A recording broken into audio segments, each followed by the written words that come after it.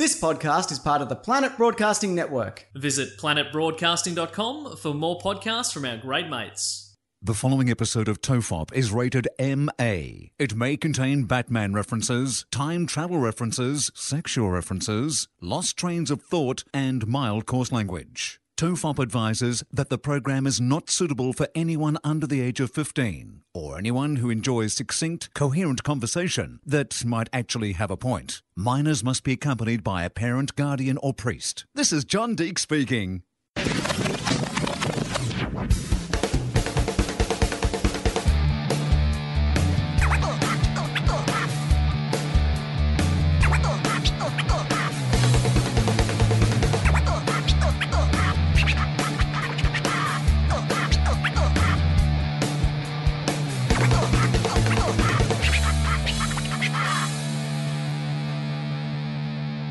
Everyone relax. This is TOFOP. I'm Charlie Clausen. I'm Will Anderson, and I took a drink before we started today because I've continued my tradition of taking a drink at the most inopportune times on national television last week, Charlie, because I was on a television show called The Project, and as they came to me, I was not really paying any attention, and literally as I was about to talk, I took a drink of water, which is pretty much what I do every week here on our show. Well, it turns out that is now a multimedia experience that people can enjoy.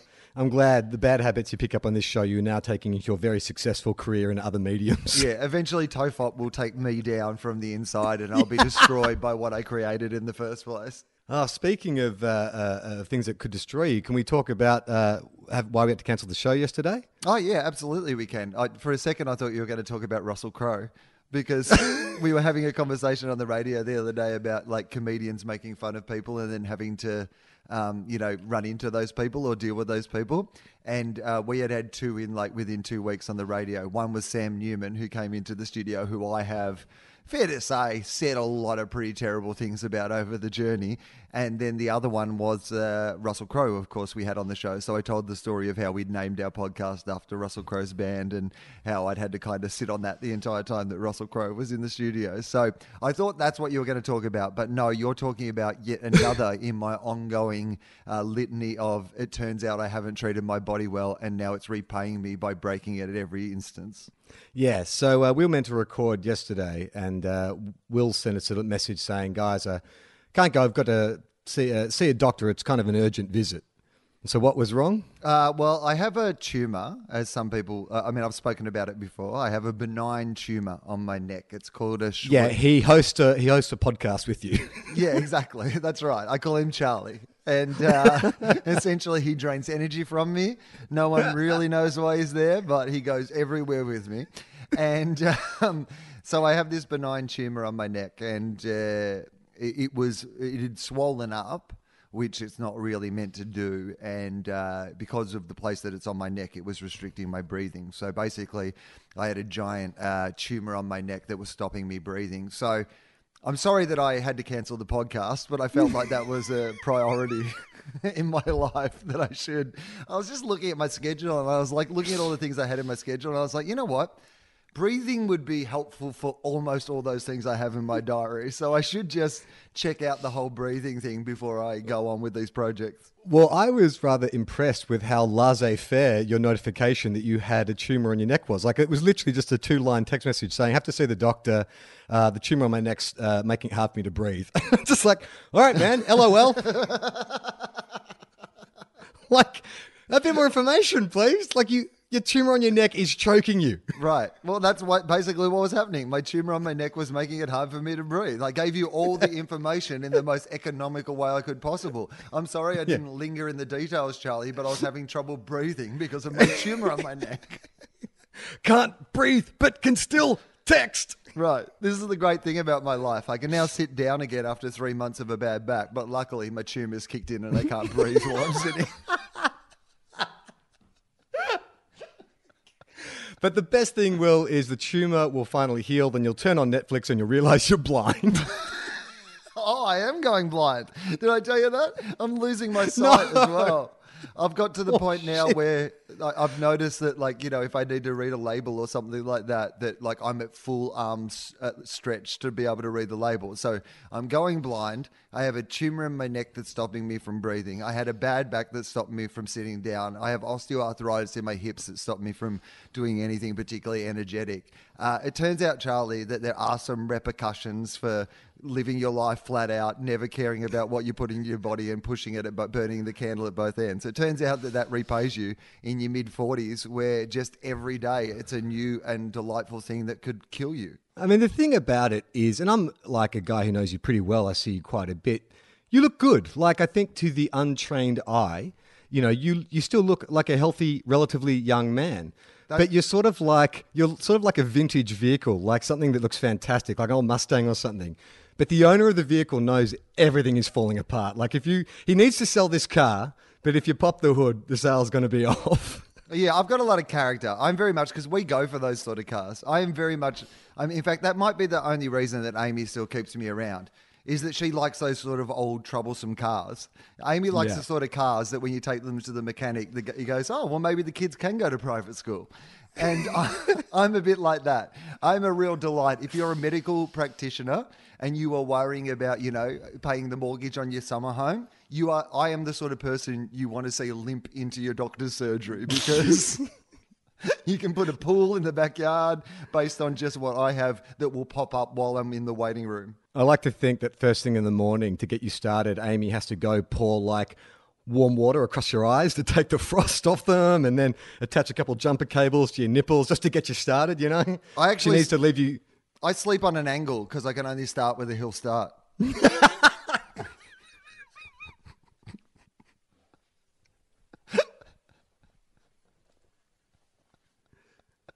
Sometimes they need a push. You know, they have to get another comedian in and they have to like jumper me awake.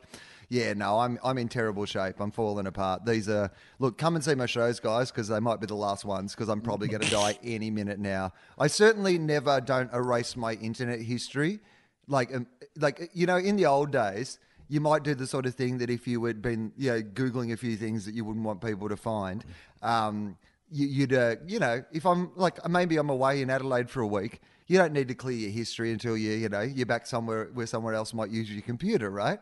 These days, I imagine that I could drop dead at any stage. So everything gets erased immediately. I am constantly in mode of, if people found my body and everything around me, would they be cool with what they found? That's the period of my life I'm in now. Yeah, right. That's actually, I've never thought of that. Like, you have to seriously consider that people are going to be going through all your things. Like, I've been doing this thing. I've been keeping a journal every morning. I get up and I try and make it sort of stream of consciousness. So whatever I'm feeling when I'm half asleep, I sit down and just write for about half an hour. And I was flicking back through the first few pages of it today, and I was like, these are the rantings of a madman. Like, if I drop dead, like, just say I drop dead in your apartment, you know, the super has to let himself in, the police come around, someone calls Gemma and say, look, we don't have any clues as to why he died just yet, but we did find this journal. And she'd open the first page and it'd be some ranting about Colonel Sanders being not a real colonel. I didn't think of that, Will. I've got to burn this diary once I'm done with it. Well, that's the thing, because things that you find quite normal, like my notebooks, for example, my show notebooks, like I just filled with scribblings and, you know, things that, like Amy told me the other day that she showed one of my notebooks to a friend of hers and their response was, is he okay? Was it the illustrations of the writing that set her off? Well, it's a kind of, I have this way of like sticking things into a notebook and then putting random scribbles in the, it does look a little like if I were not like compiling a show, I guess if you found that notebook, you would think, this is the sort of thing a mentally ill person. Kevin Spacey in Seven. We're going to bust into your apartment and there's like just thousands of notebooks with the same maddening drawings and illustrations and fantasies about violence. Right. Although if I had to do like some kind of profile on you, considering what you've just told us about like the way your body has been, it wouldn't surprise me that if you had journals filled with angry images and like violent thoughts and stuff, because you're fighting against your own body every day. Yeah, but I don't have the energy to like rail against my body. Like, and the other thing about your body is that, you know, you can do some stuff to fix it. So I'm going to go and have an MRI on Thursday. You know, You'll fall asleep just like me. well, you know, you're in good shape when your doctor says to you, have you had an MRI? And I was like, yeah, I had an MRI. And then you realize, oh yeah, I had an MRI, but not about this. I had an MRI about something else. Like, you know, I'm in the MRI game. Yes, I had an MRI, but that was around the waist area. This is a whole different MRI. So I went and saw this new guy yesterday because I'm obviously in a new city. So I'd been recommended to go and see this dude, and he was from a generation of like eye, ear, and throat family. So his dad was like an eye, ear, and throat sort of like surgeon. And then there's like on the wall, there's this like 4 generations of like surgeons who have all been surgeons and all done the same thing in their family. So I go in to see him. He has like the plainest doctor's office of all time. Like it is so basic, and all the stuff on the wall is like really, really basic. And he has all the like the proper equipment, but like probably 90% of the tests he did were just like, you know, lift your arms up, and like he'd hold me someplace and I'd do different things. And I was like, I like that. I like the old school doctoring. Like I like a bit of hands-on sort of, you know, I'm going to hold your hand here and sneeze, and, you know, I'm going to see what that means. I quite like that, I think. Yeah. I mean, doesn't that normally happen? Like my GP touches me. that sounds worse than I meant it. Yeah, just lightly cups your balls gently and just says, tell us about Blue Healers. I remember when I was about 12 years old, I used to get stomach cramps or just pains in my gut that no one really knew what they were. And I remember like, I would have been about 10, I think I was, or maybe a bit younger, 8, 9 or 10. And so mum had the family GP come around who was like my brother's best mate. It was his dad. He was this really old guy, this doctor.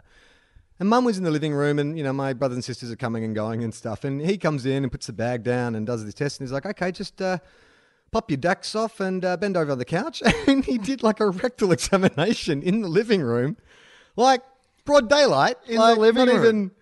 Like I was on the living room couch with this finger at my bum. I remember just thinking, I'm not into this. This reminds me of school. Yeah. Reminds me of being an altar boy. Yeah, it's like, hang on, Mum, are you sure this is a doctor or a priest? But you know, there's that old thing about like, you know, bedside manner, and some doctors, they've just seen everything and you're just a body, and like, you know, I mean, this dude was an old doctor. Like, he didn't care. He's fucking delivering babies on the street. He's sticking fingers up bums in living rooms. He didn't give a fuck. I don't even need a surgery anymore, mate. Just meet me at the park. I'll ride my BMX down. Are you actually a doctor? Yeah. Would someone who wasn't a doctor have a van like this?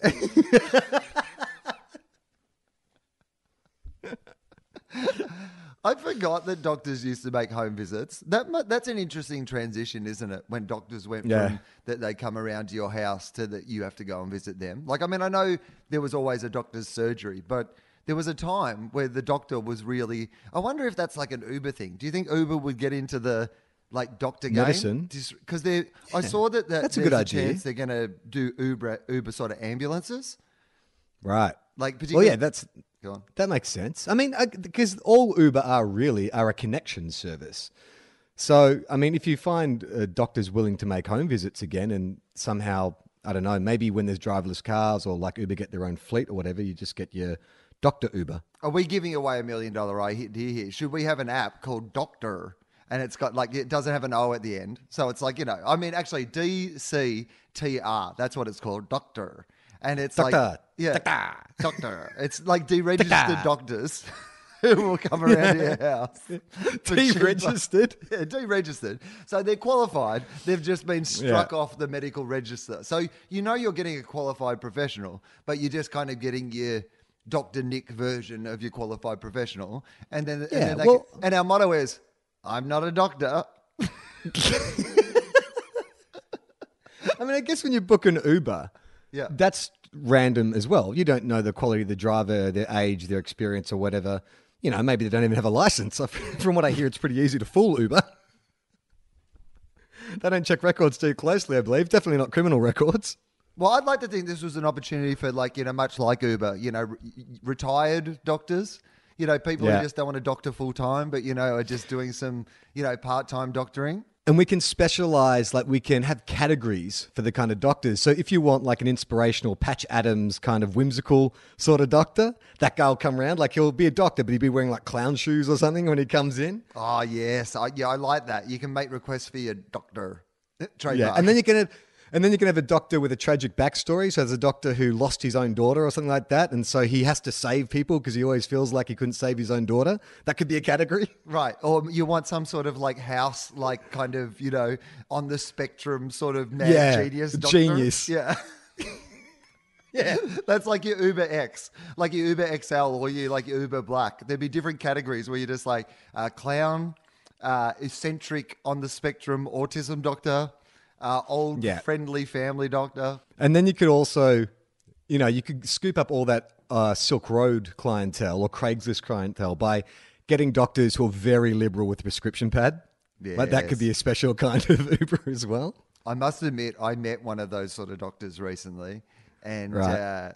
it's quite a dangerous thing. I was somewhere and I needed to pick up a prescription for somebody else, and the prescription was meant to be left there by the doctor, and the doctor hadn't left it there for this person, and the other person who worked there was just like, "Oh yeah, I'll write the prescription. Who's it for? What did they need? What quantity?" And I was like, I'm not the person, and I don't really know these things, and I'm not sure you're allowed to do that. Yeah, I mean, don't they have to sign it, or are they just expecting to get the doctor's signature when they came back? I just assumed that this person was also a doctor of some kind. Oh, but, right. but they weren't really asking a lot of questions. They were just pretty much happy to go, "You've arranged it with somebody else? No worries. Whatever you need, I'll sign it." Yeah, over here, I went out for dinner with some friends, and hearing Americans talk about like what it costs to go to the doctor, you just forget like how lucky we are. I mean, I'm really, even when you have insurance, these kind of bills coming in, they're so high. It must be terrifying to live in a place where, you're sort of one accident away from total bankruptcy. It doesn't make any sense. Well, not just an accident. A dear friend of ours, both of ours, just had their appendix out in the US, and something like that you can't do anything about. Like, because my attitude was always, if I got sick over there, most things would cost less than a flight home. So my immediate reaction was, as long as I wasn't too sick, I would just get on a plane and go back to Australia and get it done in Australia. That was essentially my medical plan, was to fly 14 hours around the world. Literally, after I got home from that dinner, I went and checked how long it would take me. It's like 14 hours back to Sydney. Well, I guess unless it was something really urgent, Right. I'll go with a fucking broken arm. Yeah, if I broke my arm, I would be more likely to hail someone and say, "Take me to the airport." They're like, "Don't you mean hospital?" I was like, "No, I do not. I mean the international terminal. Take me now." You go through that screening machine. We have to put your arms above your head, and you're like, "Oh God, I'll have to dislocate my shoulder to do this, but it's just still cheaper." Ah. Yeah, I'm reenacting that scene from Lethal Weapon, and I'm just slamming my shoulder into a wall just so I can get on a plane. Yeah, it's crazy. It's really that and the gun laws thing. While you're living over here, because that's the two big discussion points, and it's so weird that it's almost like you have more right to kill someone than you do to save your own life. Right. It's this weird economy. Well, that's what the rights discussion always comes down to, doesn't it? It's someone's right to own a gun. They think that somehow is is over someone else's right to go to school without the fear that they're going to get shot at primary school. That's the thing for me. It's not even that if it ever happens, to you, but the fact that every child who goes to school in America is going to get taught things like gun drills and what happens if there's a shooter on campus and these sort of things. And I guess that's the responsible thing to do. But it's one of those things where you're like, imagine having to raise your kids in an environment where they go to primary school and they have to go through a drill of what happens when someone comes to the school with a gun and tries to shoot everyone. I mean, but then you think about, like, just say some strong legislation was passed and they did get rid of, say, AR-15s or semi-automatic weapons or whatever. How long do you think before you saw a change? Do you think you'd see an immediate decrease in mass shootings, or do you think it would they'd find another weapon. I mean, it is true that there's a lot of guns in this country. Well, there's probably too many, and that's probably the problem. That's probably why it's been so hard for them to do anything serious about these gun laws, is that there are so many guns already circulating in the society that it would be hard. Yeah, when Australia, I mean, there's that great Jim Jeffries routine that's all about this, so I don't want to, step on any of that. But we, as a country, we genuinely did that thing of going, we had one big mass shooting, and then just everyone basically went, you can have our guns. It's fine. Here you go. Like, I mean, I know there was some protest about it, but in a general sense, even most gun owners were like, no. I probably don't need an automatic, rifle or whatever to, shoot some rabbits on the farm. You can have the gun back. When they did that gun buyback scheme, because my father was like a sports shooter, shot like clay pigeons and stuff like that. So we had a couple of shotguns. Shot sports people. That was his big thing. Yeah. Well, we barracked for the Saints, so he went through a lot of bullets. The 80s, this was the 80s massacre, the 80s Saints massacre. No, we had a couple of shotguns and a 22, and so we didn't use them. So I was like, well, they're doing a gun buyback, I'll just hand it in as part of the amnesty. And I was like 18 or 19 when that happened, and didn't even think. Like, I literally walked into a police station with 3 guns, like holding them, didn't have them in a cover, not wrapped in a blanket or anything. Literally just like the Terminator, kicked the door in, carrying 3 fucking rifles. And these cops were like, mate. And I'm like, no, I want to give them back. Like, you don't walk into a police station like 2 weeks after a mass shooting carrying 3 rifles. Yeah, exactly. And the way you kicked the door open because you had the rifles in your hand, it came across as really intimidating, mate. Just you haven't really just thought of how you're perceived. That's all we're saying. We get that you're doing the right thing. We appreciate you brought the guns back. The way that you've slung one over your shoulder, you've got one in each arm, and you kick the door through, and then you screamed out, "I've got guns, motherfucker." It just kind of freaked everyone around the police station. Did you fire guns on the farm? No, my dad, interestingly enough, because you always think about that, right? Like, farmers are the ones who need guns. But my dad didn't believe in guns. Well, he liked to kill animals with his bare hands. He liked to see the life die. Yeah, he literally, that was the thing that got him off. He said, look, I'm anti-guns. If you can't kill a cow by choking it and looking it in the eye so you see its last bit of life extinguished, then I just can't enjoy the sausages. That was his motto. He said, I'm anti-gun, but I tell you what, I love punching up a kangaroo. I will punch that little fucker to death. Oh, if you saw my dad karate kick a fox, you would never... You don't know what real aggression is till you see a hayfield farmer pick up a sheep and give it a pile driver. Right. Yeah. That's where I first got my love of wrestling. Exactly. I mean, my dad literally at one stage went through a 7 period where he would kill the animals one by one based on the various plot points from 7.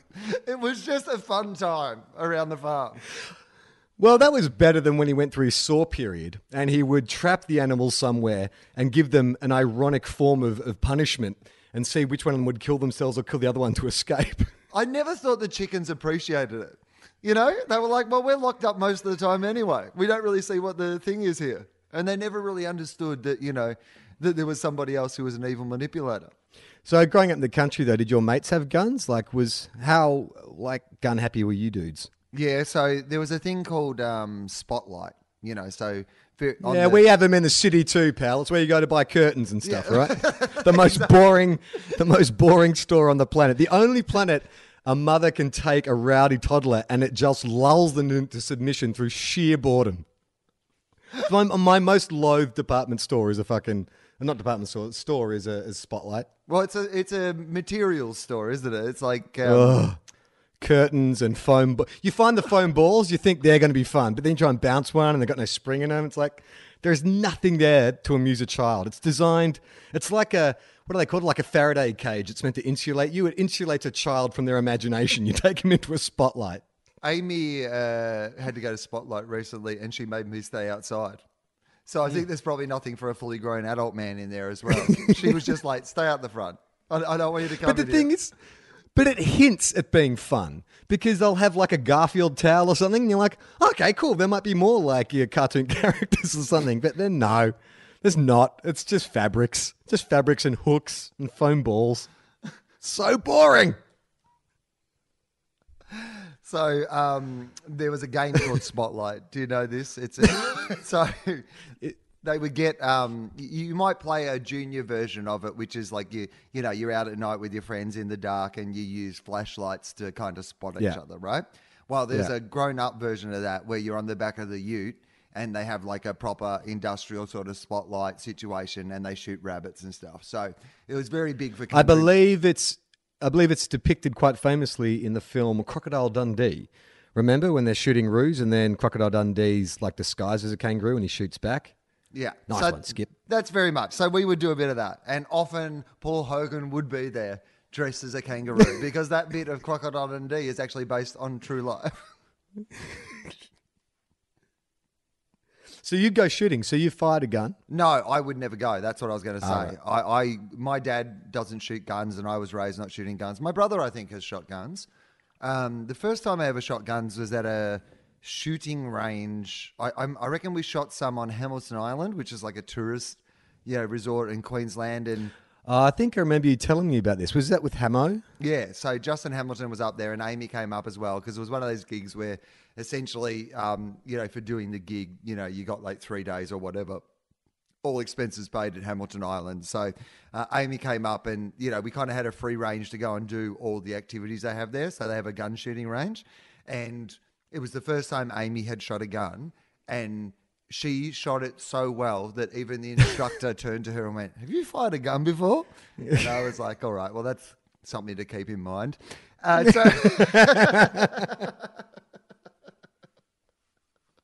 Let's just store that one away in your memory, importantly. And then we went to a gun range in LA. And Right. they have the LA gun range, and we shot guns there one day, and I hated it. It's just not an experience. I don't even enjoy the controlled sort of environment of shooting a gun. I don't enjoy the experience. I don't enjoy any of the stuff beforehand where, there's just constant reminders of how dangerous it is. Like, you have to go to the gun range with someone else because they don't let single men go and shoot by themselves because single men sometimes just go out there, get a gun and kill themselves. And so you're reminded of that. And you're like, well, what's to stop the person who's in the gun range next to me just deciding this is fun? Why don't I just turn to that person next to me and shoot them? All that sort of stuff is just, Yeah. I have no desire or joy. What about you? You must have, you played a cop. You must have done did you do gun training on Blue Heelers? Yeah. I spent my time at the police academy.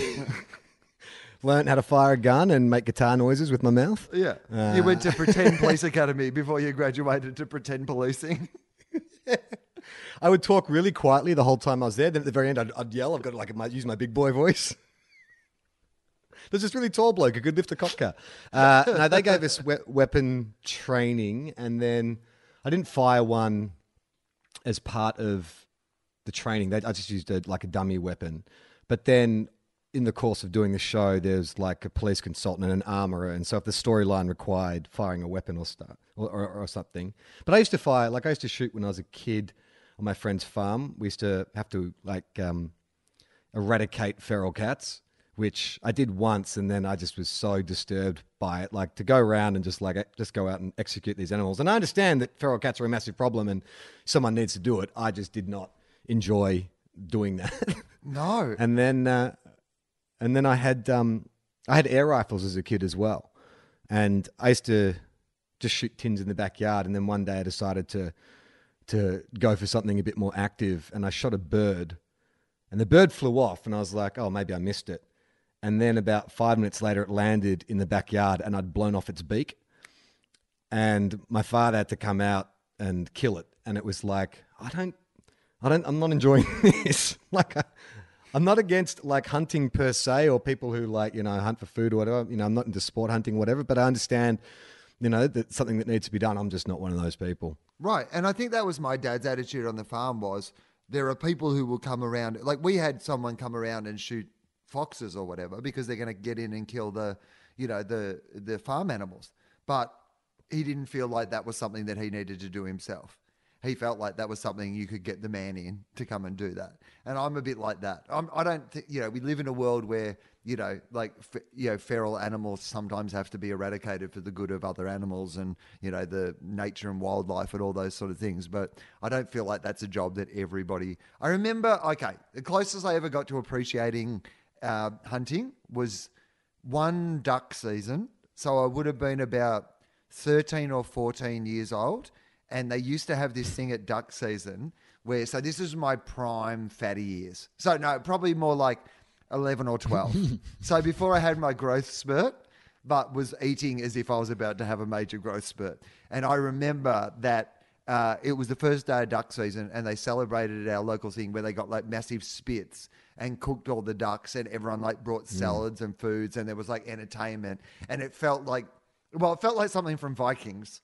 You could just go around and at any stage, if you wanted like more duck off the spit, you could just go and get some. And as like a kid who loved to eat, like it was just like, it was my ultimate sort of fantasy, this party. So I must admit that was probably the one day where I was like, yeah, I like this. Was it like the last panel of an Asterix comic where they're all sitting around eating like wild boar and partying and shit? It's exactly what it was like. I was drinking from a gourd of some kind. And we're back. I don't think we ever went away. Oh, that's unfortunate. What do you think? Do you think it was better us doing it live in the middle, or do you think it was a bit weird doing it live in the middle? How do you feel about it? Yeah, I thought it was a bit weird. I think, we can focus on it more because we had been talking about other stuff. Maybe like our attention wasn't as focused on it. I don't think it was bad. I thought it brought in, you know what? It was probably better for the show than it was for movement. Like doing it at the start is better for movement, maybe not so great for the show, but this was great for the show. Okay, good review. Well, thank you, the show that isn't our sponsor. Screw You Movement, apparently, who are our sponsor. We're sponsoring ourselves from now on. How about this movement? We turn the tables. We're going to sponsor you. Yet another from your long litany of ways that we can lose money on this podcast. Suddenly, we start paying we're our the only sponsors. podcast that sponsors Movement Watches. In fact, we're going to sponsor Movement Watches. We're going to sponsor Casper Mattresses. We're going to sponsor Audible.com. Nah, how about this? How about we send Movement like a brief sheet like they've sent us and we get someone, the CEO, to record like an endorsement of TOEFOP. Okay, go back to the top and imagine we're the two guys. Okay, so we're the two guys from Movement. Now run us through the script as if we're endorsing TOEFOP. So we're going to do it again, but like it's us. Okay. We're the guys from Movement, and we're okay. Yeah. Well, I'll feed you. I'll feed you some ideas, and then I can work it into the copy. Yeah, so what do you believe TOEFOP was found? What idea was TOEFOP founded on? TOEFOP was founded on no idea. Okay. TOEFOP the podcast was founded on no idea. What are our goals? TOEFOP the podcast was founded on the idea that any two idiots could make entertainment. TOEFOP the podcast was founded on the idea that any two idiots can make entertainment. That's good. Okay, that's the first line. All right, good. Now, what are our goals for our listeners? Well, goals for our listeners are what are our goals for our listeners? Never really thought about that. Just to forget about the kind of futility of life for a while. Yeah, okay, that's good. To forget about the futility of life for a while. All right. The podcaster's goal is to make you forget about the futility of life for a while and to listen to something while you're at the gymnasium. Oh, well, you've freestyled that. I'm not sure that both of the members of TOEFOP agree with that, but sure, okay. With over, I don't know what our downloads are, with over downloads a month, TOEFOP has solidified itself as a podcast. Will, talk about your personal experience with TOEFOP. How has it changed your life? Well, here's the thing. Down at the Movement Factory, sometimes, we've got to put something on to time, see if the watches are working properly. So what we'll actually do is we'll have our Movement watches and we'll put on a podcast. We'll read how long, say, iTunes says the podcast should be, and then we will time it using our Movement watches to make sure that they are absolutely precise. TOEFOP's great for that. The sound quality in the first 100 episodes is so bad we could never hear what they were saying. We never knew when the show had even started. Yes, it's true. So, Tofop was started by, well, not two broke college kids. Tofop was started by a wealthy Australian comedian and a broke actor. Yeah. But eventually, two broke people. If we do the podcast long enough, it will eventually be two broke people. Tofop episodes start at $0. Or for another podcast, you might be paying more. You might be. Is that true? Do people still pay for podcasts? Yes, that's right. Some people have subscription services. Some people have to pay money for past episodes. Tofop, free. Free. Tofop figured out that by putting the podcast online for free, they were able to cut out any semblance that they would ever make a profit. Yeah, you're right. It's much better if you're a watch company than it is if you're a podcast. We should not advertise. Okay, give us a simile for Tofop when I say classic design, quality construction, style minimalism. Classic design. It is terrible. What is it? Badly designed?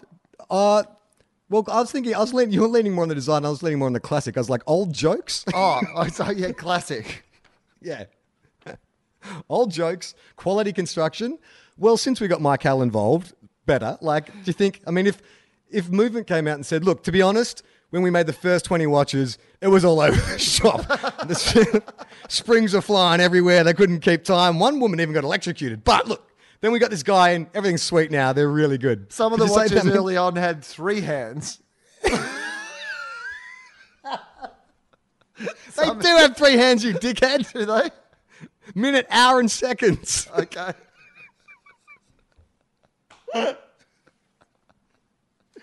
I assume they only had 2. I didn't realize they had a second hand. With over, I don't know how many episodes downloaded in. I think we're downloaded in about 40 countries. But 160 plus countries. In some countries, it's literally like one download. There is like some poor expat in Thailand or something who downloads this every week. 80 countries, says Mike Howell. Well, there you go. We're half as good as bloody Movement watches. Yeah, so that's not too bad. Downloaded in 80 countries. And Movement haven't said that they're selling a lot of watches in each of those countries. There might be a country or two where like they've only sold 1 or 2 watches. And since they discovered that tribe that have 6 arms, they're making a killing now, Movement. Imagine if Movement came out and said, look, to be honest, the biggest break in our business is we found that tribe who have 6 arms. So we're selling like 5 or 6 watches to each of those people. They can't afford department store watches. I mean, like, it's going to send you broke if you got 6 arms and you need a watch for each arms. Thank God they discovered that tribe, because Movement watches has gone gangbusters and now fidget spinners are fucking making a killing too. Right.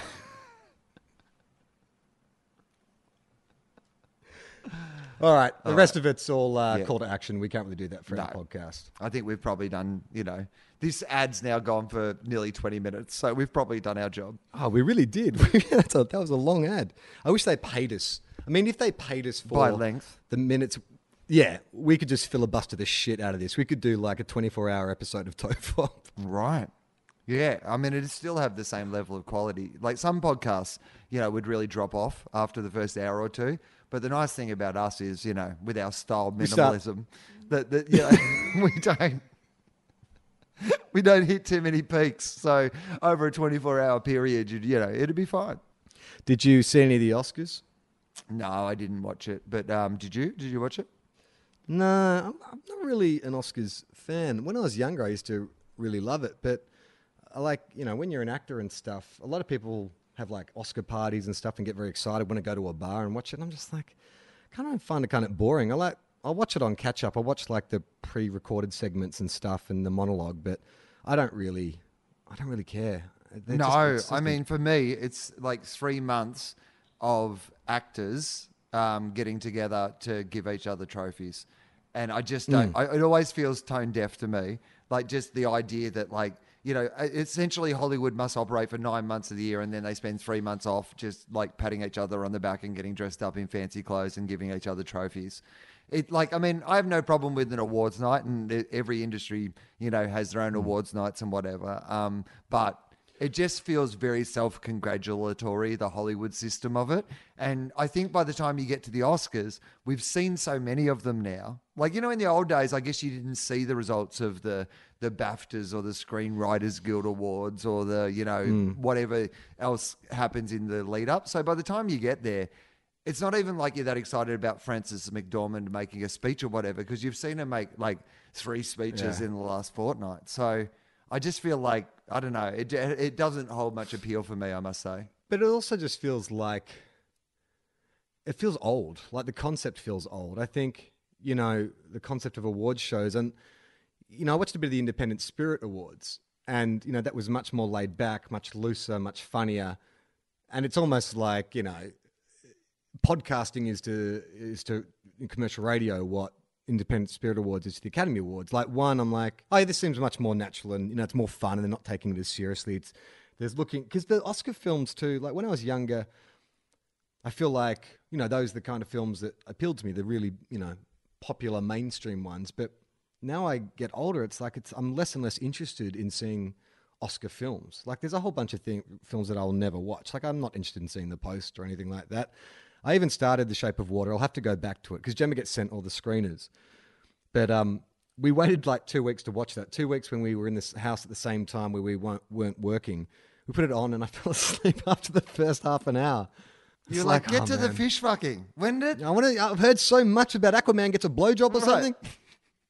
Did you see the Lonely Island thing? Yes.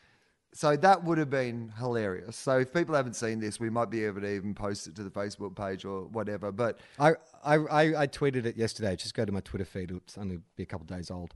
So the concept was, do you want to run people through it?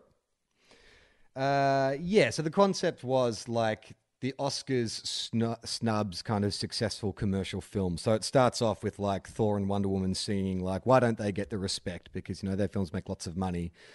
And then it sort of goes further and further into kind of like all these kind of big movie stars that aren't acknowledged. And there was, I don't know how, because it's a proof of concept.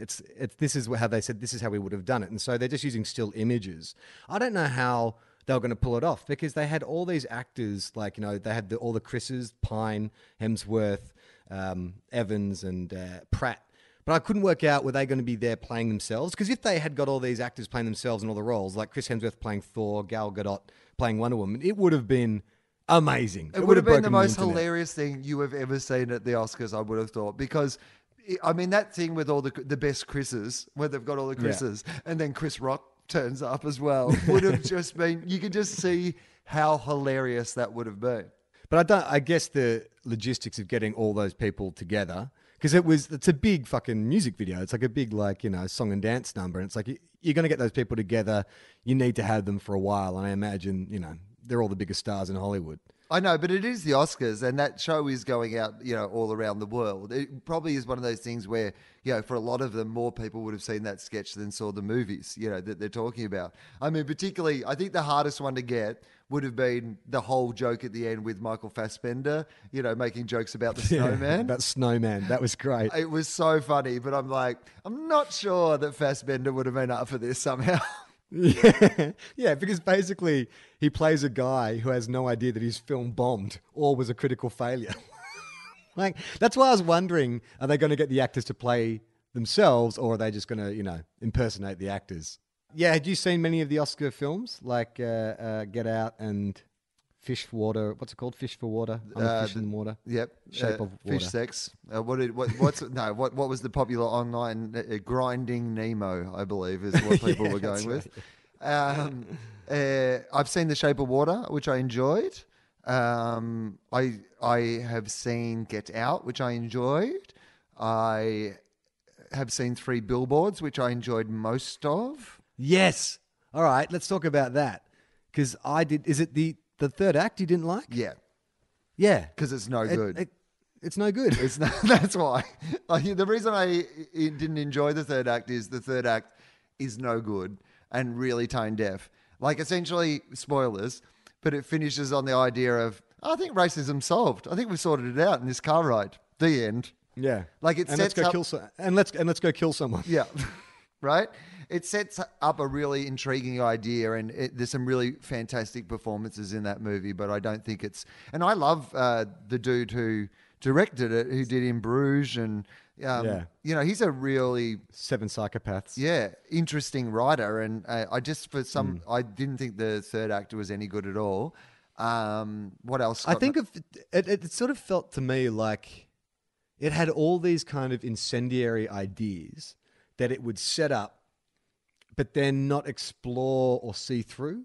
Like characters kept doing things that were shocking, or like, they're real kind of like Oscar moments, but I felt like it was just, after a while, it's like no one seems to be dealing with the consequences of any of this kind of behavior. In fact, I mean, unless that's the kind of message of the film, is that, hate just goes on and on and on. There is no resolution for it. Maybe, I don't know. But I did sort of feel like in that third act, all the characters started behaving in ways that was inconsistent with how they'd been set up. Yeah, I agree with that. And also, there's a running joke that Frances McDormand's character, that Peter Dinklage's character wants to, have sex with Frances McDormand's character, and she's like not into it.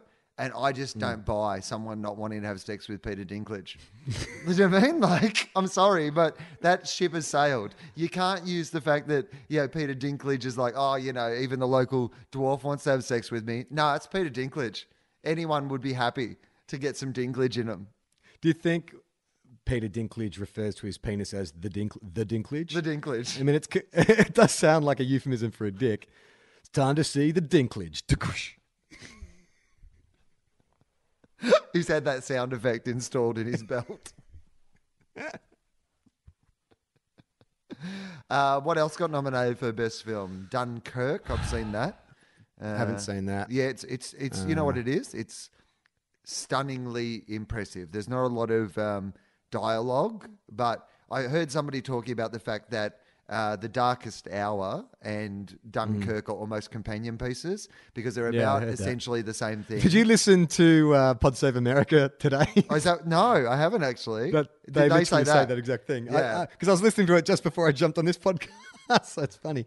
Yeah, well, I think I was listening to another podcast that also made the exact same point.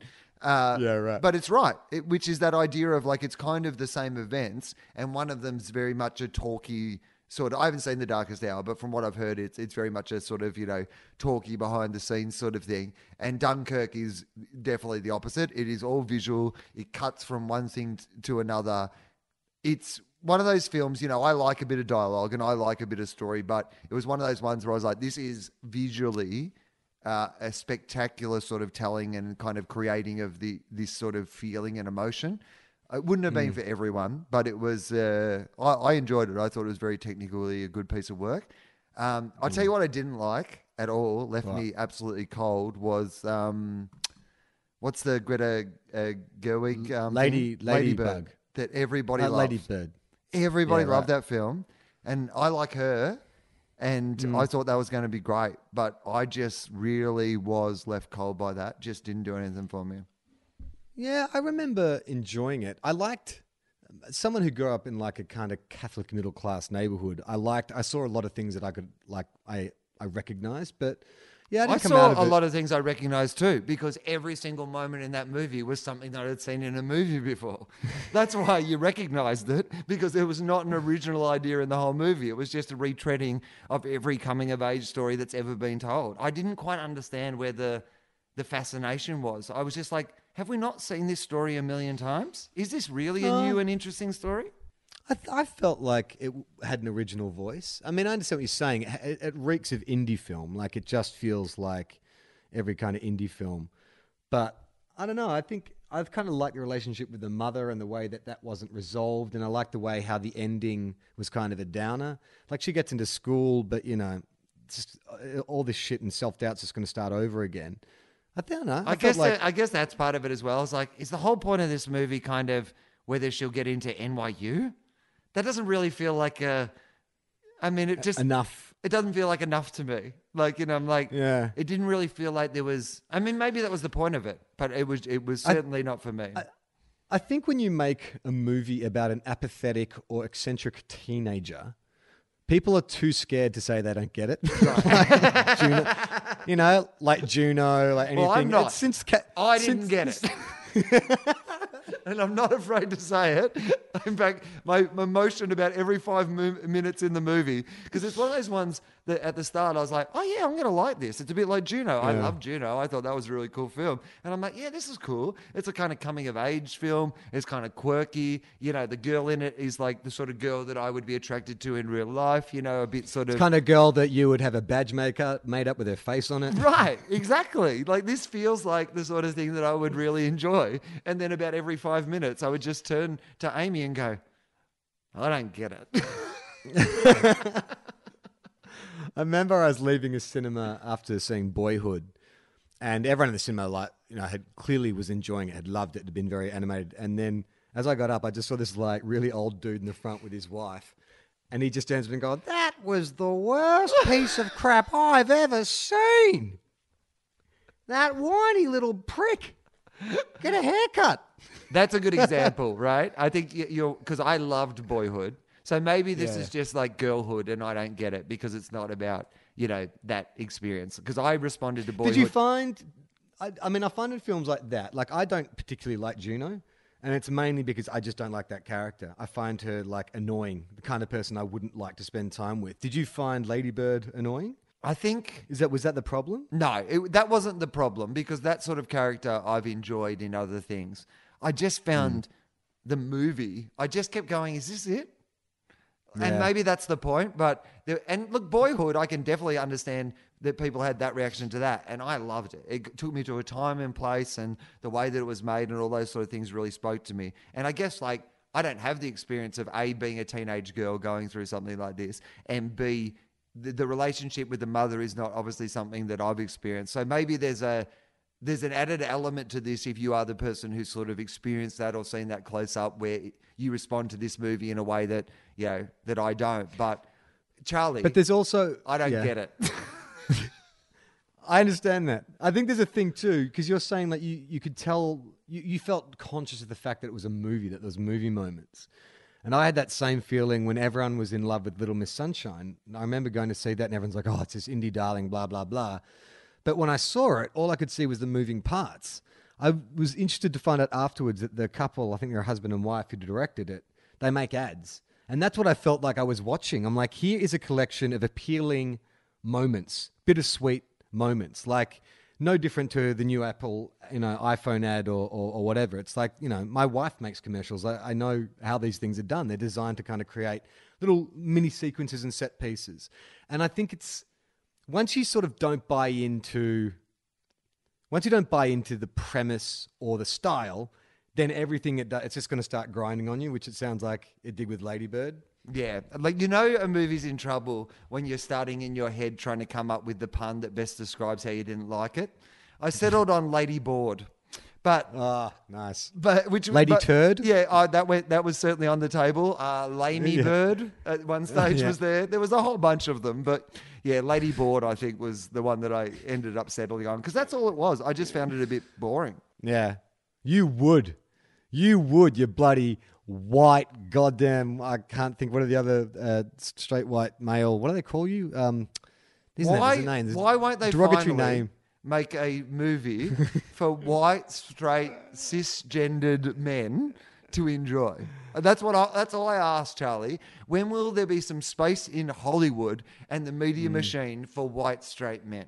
See, I made a similar joke. I got introduced to this writer, feminist writer, and has actively campaigned for more diversity. And she was asking about pilot season and has it been going well? And I was like, yeah, I said, it's good. It was a bit quieter last year, but now it seems to be a lot of roles for guys of my type, which is great because finally straight white males are getting a break in Hollywood.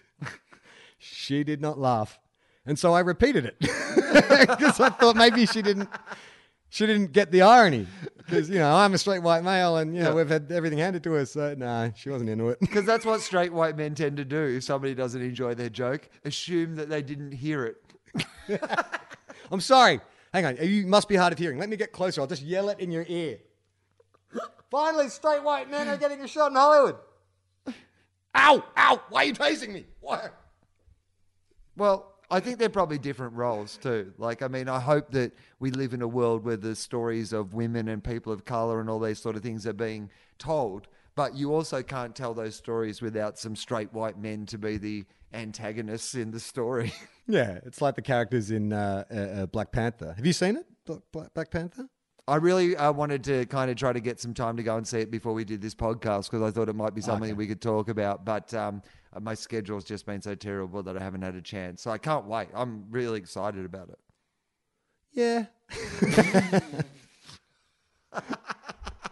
It's all right. What do you mean? It's all right. It's meant to be great. Look, I think there's good elements to it.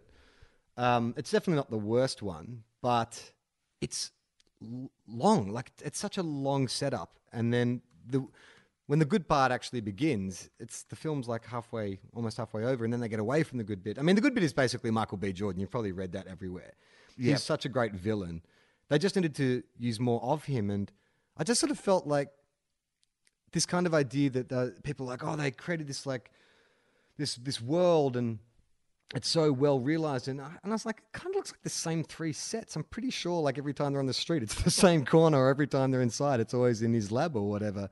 So I was a bit underwhelmed by the hype, but it's enjoyable. And the actors are all great. Like, it's all completely, really well cast. It's just, I don't know, man. They introduced this villain with this really good motivation, and you're like, oh my God, this is fucking fascinating. Why don't we, let's hear about more of this? Or, I mean, I feel like they've got this great villain. They should have brought him in right at the start and make the whole film about him. You know what I mean? It's a bit like the kind of Two-Face at the end of Dark Knight conundrum. It's like, well, you've just created a really interesting character, and now we don't get to do much with him. Vox magazine, off the back of Black Panther, did a list of, they ranked all the Marvel films, 18 of them, in order. I will go through them, but what I'm going to ask you to do is rank your top 5. So I'll give you the list here that they gave so that you have some thinking time so that you can decide. But then I want your top 5 in order of Marvel films. So they've said in 18th place, Iron Man 2. That seems about right. Mm-hmm. 17th place, The Incredible Hulk. Oh, interesting. Okay. 16, Thor, The Dark World. So the second Thor. 15, Thor. Interesting. 14, Iron Man 3. 13, Ant-Man. 12, Doctor Strange. 11, Captain America, The First Avenger. 10, Thor, Ragnarok.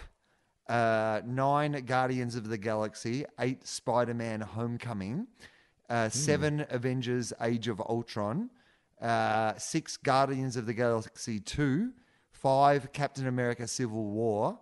4, Iron Man, the original. 3, Captain America Winter Soldier. 2, Black Panther. And 1, The Avengers. So that's so their top 5 were The Avengers, Black Panther, Winter Soldier, Iron Man, and Civil War. What would you say? I'd rank Iron Man number 1. The original Iron Man, still number 1. Yeah. Okay. Yep. And I think I'd have Winter Soldier as number 2. I don't know. I guess the Avengers. I mean, I don't think the Avengers is like. I think the Avengers is fun, but I guess that I'd have that as number 3. And what have I got? 4 and 5. I actually really like the last Thor, to be honest, in terms of like how much I've enjoyed. Like, I was a bit stale on Marvel films until I saw Thor. Like, I enjoyed Thor 3 much more than Black Panther, for instance. It's not to say that because of what? Because it stars a white straight man. Straight white man. God, maybe my movie.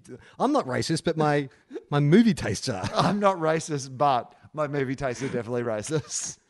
I would put in Civil War, I guess, number 5. I think I'd round it out. But Iron Man, I think, is just almost perfect. But Black Panther, I would put round. I think it's better than Age of Ultron, so maybe around about 6 or 7. I thought Ant-Man was a lot better than Doctor Strange or Age of Ultron or any of those films. Interesting. What would your top 5 be? I don't know what would be number 1, but I'm going to say that maybe the Avengers. I do love the first Avengers film. I think it's just so rewatchable. There's just bits of it that I just enjoy watching over and over. Maybe the first Avengers film. I'm really looking forward to the next Avengers film because I really love what those guys did with Civil War. And so I reckon Civil War's Go on. Yeah, no, go on. Well, technically, Civil War is a Captain America movie. Avengers 2 is the next Avengers. So if you're going on track record, the third Avengers film would be terrible. Well, yeah, I understand what you're saying, but they didn't make the second Avengers film. No. Yeah, didn't the guys who made Civil War, aren't they making the next Avengers film? I think so. Yeah, Probably, I think so, yeah. right? So...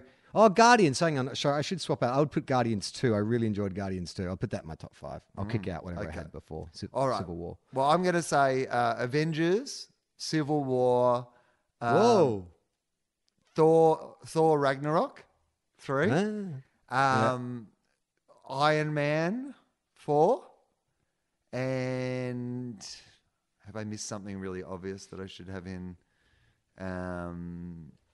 there? I don't think so. So I reckon then I would say... Well, why did you save it for bloody Black Panther, you SJW? You want to win over and some Black people? Panther. Black Virtue Panther without signal. even watching it. Definitely Black Panther. Black Panther is definitely on my list. And Wonder Woman, even though she's not a Marvel film. Wonder Woman and Black Panther are definitely in my top 5 Marvel films. Well, I think actually that's not a bad comparison. I think Black Panther is as good as Wonder Woman. I felt more emotionally in Wonder Woman than I did in Black Panther. Black Panther is like a much bigger film and much more action-packed and stuff. But I think they both suffer from like third acts that are like, really interesting questions get raised and dynamics, and then it's like, Yeah. So what you're saying is that you don't enjoy women or black people in movies. I hear it. I hear it loud and clear, Clausen. I get it. As good a time as any to wrap up this show. Where can people see you, Will? Adelaide Fringe Festival this weekend. You can catch 4 more shows of Will Eagle. Then Brisbane Comedy Festival. On the Friday and Saturday nights, Justin Hamilton is coming up to do support for me in Brisbane just for some fun so that Justin and I can have a catch up. But, you know, you guys get the benefit of that as an audience. And then Melbourne International Comedy Festival, Perth Comedy Festival. I think Justin might be coming over for those shows too. And then Canberra, Sydney, they are all on sale at the moment. Comedy.com.au. Come out and see a show. You can find us on Facebook and on Twitter. We have a Patreon page, which is how we keep this show going. So if you want to go to patreon.com/TOFOP, there's some free content. There's some content you can access by signing up. You can sign up from $1 a day up to as much as you will, $1 a month, sorry, I should say. $1 a month to as much as you're willing to donate. So whatever you think this podcast is worth, we'll let you, like how Radiohead released that album and they're like, hey guys, here it is. Just pay what you think it's worth. Basically, we are saying we are the Radiohead of podcasting in that we were slightly commercially acceptable to people for a while, but now we're just making the weird shit that we like that is incomprehensible to most of our fans. But there's a loyal bunch of people who've stuck with us and still believe in us. If you do like the show too, I mean, it's been a while since we've been on the charts, but who knows? Maybe if we get a groundswell going, if you like the show, you can rate us or leave a review. There's some algorithm that gets us up on the charts. That'd be nice to see TOFOP. Like, wouldn't that be a bit of nostalgia to see TOFOP back in the top 500? I mean, it'd be nice, right? It'd be like, oh, hang on, did one of the guys from that podcast die? Why is that back on the charts? There was a while where we ruled the charts, man. Yeah, we were kings. There was a time before people had podcasts that we were king of the podcast. We're like one of those old department stores that can't understand why, like, you know, we're not doing business anymore. And someone's like, have you heard of Amazon? Yeah, there's a whole place you can just order that shit online now. I've just opened a DVD store. Why didn't someone say something? That's it, I think. I'm Charlie Clausen. I'm Will Anderson.